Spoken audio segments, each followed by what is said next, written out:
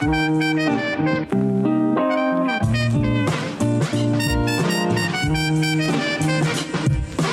everyone, and welcome back to the SCU Buzz podcast. My name is Blake Skuse, and today I have with me is Brittany Nicol. She's the team SCU surfing captain who recently took out the women's longboard national title and finished fourth in the shortboard division in the Sunshine Coast.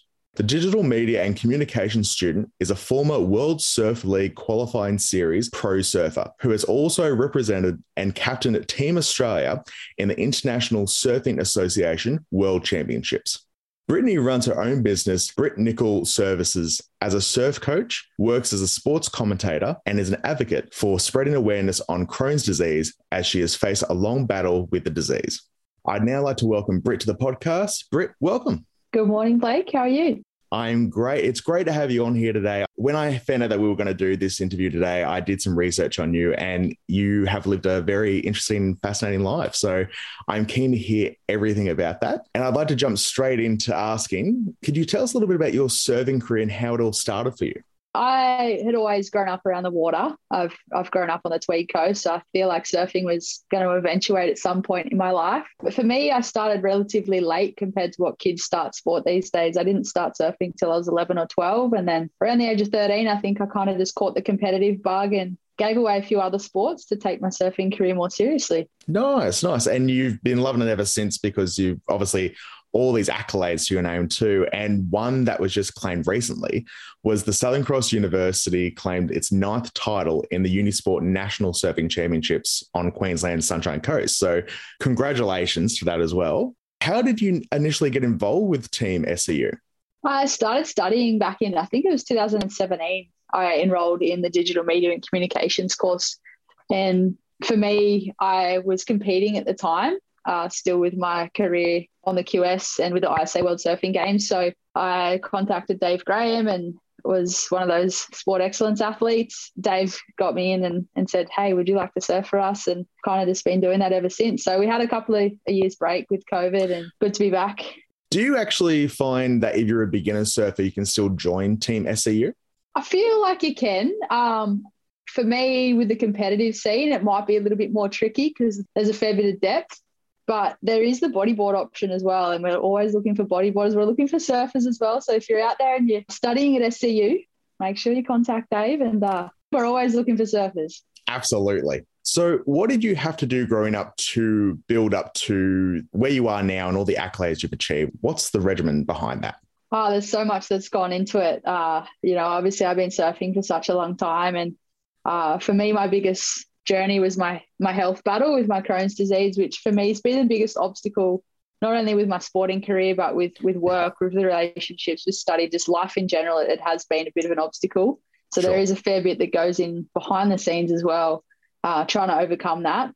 I'd always had an interest in digital media from a young age. My parents were always filming on the beach. And that was, for me, my best training tool with my surfing, coming home and being able to watch that on the TV and really critique my own style and my technique.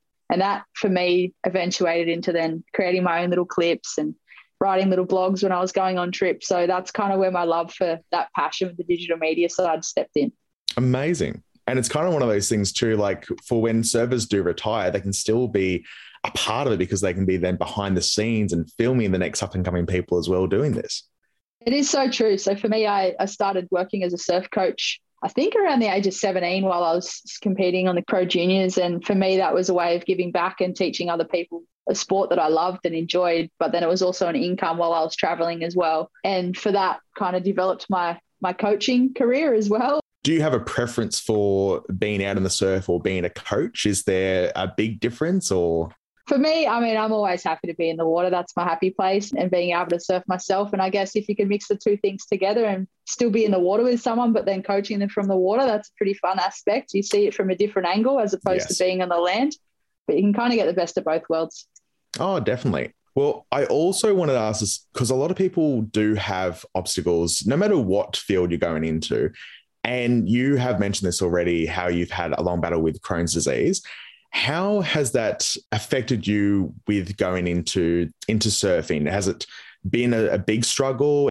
It has been. I'll be the first to admit that. As much as I've been somebody that's tried to not let it stop me, it has definitely stopped me in my tracks where I've had no other option but to slow down. And just recently there was a period of time where I wasn't able to do any form of physical activity for 2 years. Like walking out the door was causing me issues with abdominal strain and putting strain on an area where I'd had problems with surgery. So for me, it has been my biggest obstacle. I was diagnosed when I was 7 and I'm now 32. So I did go through my whole competitive surfing career with a chronic illness. And I guess the invisible side of things, to look at me, I look fit and healthy. And that's sometimes the hardest part people don't understand. Coming through my whole junior career and through the qualifying series and the ISAs, I was running on probably 50%, which is really hard to compete up against the top level that are, running off 100 and 150% and able to consistently spend time in the gym and spend time in the water. So for me, it was tricky because, that's where my competitors had that other advantage, I guess. Yeah, I think it's also good. And I feel like you would agree where if there's young kids that are also suffering with this, they can look up to someone like you and go, well, if I'm passionate about this, there's nothing stopping me because I have seen someone else do this. So it'd probably feel good to know, even though there's been a struggle, you can be kind of like almost like a mentor to someone saying, I've done this, now you can as well. You're so right on that. And it is something that I hope to achieve. And for me, I have been a mentor for young kids with chronic illness and with Crohn's disease or ulcerative colitis. And I am an ambassador for Crohn's and Colitis Australia. So I have gone to kids camps and provided that bit of hope and inspiration. I guess for me, being diagnosed so young, way back in 1997 when I was diagnosed, that, there wasn't social media, there wasn't really the internet. There was so many different places that are available now that weren't available back then. And at the time I was 16, 17 when I required my first major surgery, and I required my first ileostomy bag. And for me, I thought that was the end of my surfing career. I didn't think I'd be able to surf. I didn't think I'd be able to live a normal life. And I didn't really have a positive role model that had been through something similar that I could really relate to. And at the time, the morning that I had the surgery, a stranger actually came and visited me, and he was from in the surfing industry, and he'd been through a similar story, different diagnosis with something else, but he'd had a bag and he'd surfed with it and he'd since had it reversed. And he kind of provided that bit of hope for me that I now hope to bring to others, and just showing people that, hey, no, you still can do these things. You've just got to maybe change your routine a little bit. It's, it becomes like brushing your teeth. It's routine, and I may have to do things slightly different and it may keep me out of action that little bit longer. But at the end of the day, once I get back up, I'm still able to achieve it and do everything that someone else would be able to do. And if not, probably better, because I do have that resilience and that drive and determination to want to overcome that obstacle. I really hope we get a lot of kids listening to this episode today, because you are a very inspiring person. Oh, thank you. I did want to ask as well, and we've kind of dabbled on this a bit too, but I wanted to know, what is the biggest myth about the disease? What is some things people associate with it that's just completely wrong? I think probably the stigma of not wanting to talk about it. And like I said, it is an invisible illness, but at the end of the day, Crohn's and colitis, they're collectively known as inflammatory bowel disease, which is probably not hard to distinguish what that's about. It's bowel related. It's talking about all the things that people wouldn't normally talk about. It's a taboo subject. And I feel like that's probably where a lot of people don't really feel comfortable. And it's not saying you have to talk about it, but it's having a little bit more compassion and understanding to maybe someone's situation behind closed doors and what they may be going through. They might look fit and healthy and present well, but that's just them trying to show up every day and live their life with a smile on their face. But yeah, you never truly know what's going on behind closed doors. Exactly. We don't want to have to hide conversations. We want to be able to express it as much as we can to help people who think they are the only ones where they're not. Yeah, 100%. And that's so true. And I think, externally, it's one of those things that you can present well, but you can, on the inside, it can be a mess. And I think if more people can understand what inflammatory bowel disease is about and what the symptoms present as and how it can affect somebody's life in all aspects, it's one of those things that if you don't have a good supportive network around you, it can make that so much harder. And at the end of the day, it can affect anybody. At this day and age, there's still no proper known cause of the disease, whether it's a mix of genetics or environmental factors. So it could be somebody next to you, it could be a family member, it could be you. It can affect anybody, no matter who you are. Yeah. I have heard as well that you have a permanent colostomy bag as well. As much as the recovery process is a journey, at the end of the day, it's given me quality of life, and I didn't have that before. Like I said, I can surf with it. At one point in plenty of points of my journey, I've been out of action, and I also didn't think I'd ever be able to surf again with a bag. So for me to be able to change up my normal routine, like I just make sure that I don't eat a certain period before I go surfing, and I wear a full piece or I wear a wetsuit. But at the end of the day, I'm still in the water. I'm still doing something I love. So it's something it's there, but it doesn't stop me from living. If anything, it actually helps me live a fuller life. Very brave person, Britt. I will say that. No. I did want to ask as well about SCU. I just wanted to, because you have talked about this a little bit already, but with your course, digital media, did you find it easy to find the course, to actually get on board with it?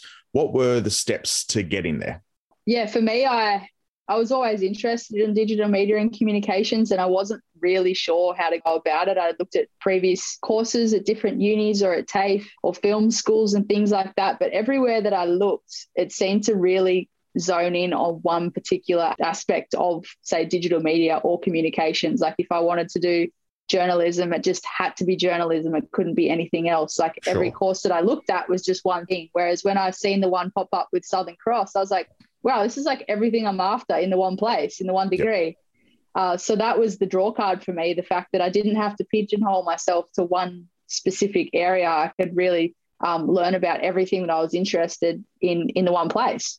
Yep. And the process was pretty easy, going through the enrollment process and submitting my forms. And for me, I guess, I was that little bit older. I didn't start uni till I was 27, 28, obviously a mature age student. So the process is slightly different, obviously, if you're coming straight out of high school. But I didn't find the process hard at all. I think they make it a little easier for a reason, so that you can get that enrollment, but also the help that you need, and the support services that are on board with Southern Cross are always helpful. And I think if you're ever stuck or need questions or need to find something, they're always there to help at the end of the day. Oh, they really are. They're back within the hour. They're amazing. I feel similar as well, because I'm still a student, and I started when I was 26, and I found the process very easy myself. And again, a nice broad range depending on what avenue you're looking down. Like it's just, it's got anything and everything, I feel. Yeah, you're not wrong. Well, I also want to ask, Britt, what are your plans next? What's on the horizon? For me, I am focusing on my health.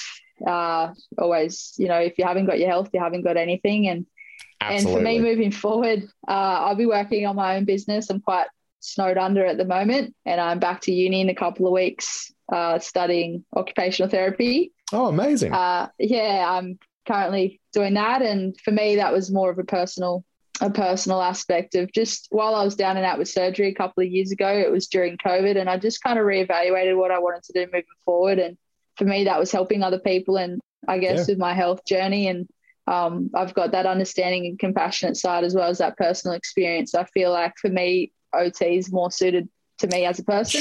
Sure. And more long-term. And like I said, as much as I'm still doing digital media and communications, and I'm always interested in that, I've still got that creative side, and I do it in my day-to-day. Just long-term, I've looked at different options, and for me, it was changing my career path. But moving forward, I've got my own business. I offer a range of different services. I think that probably keeps me extremely busy. So, my focus is on that. I've just gone live with my website, which is brittnicol.com, and that offers everything from surf coaching and mentoring to digital media and communication services to business administration and public speaking and events. So kind of got everything under the one umbrella in my own little hub, and that's my focus moving forward while I'm studying. And it's always great to have your toe dipped in multiple pools. So it's always good to just try a little bit of everything and see what's best for you. And that's another thing too.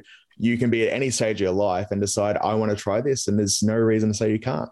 Yeah, 100%. Like I'm 32 now, and I'm 2 years into another degree. And it's never too late. I think if you the moment you stop learning, you stop living. And that's something 100%. That I live by. So definitely. Well, Britt, I want to say thank you so much for coming on today. It's been a pleasure talking to you. And I will say to everyone listening, please do follow Britt on her socials, on her website. Britt, thank you for a great interview, and I hope you have a great day. Thank you so much. I really appreciate you reaching out, and I'm thankful to be here. And thank you for putting me on your podcast. And I hope it helps others.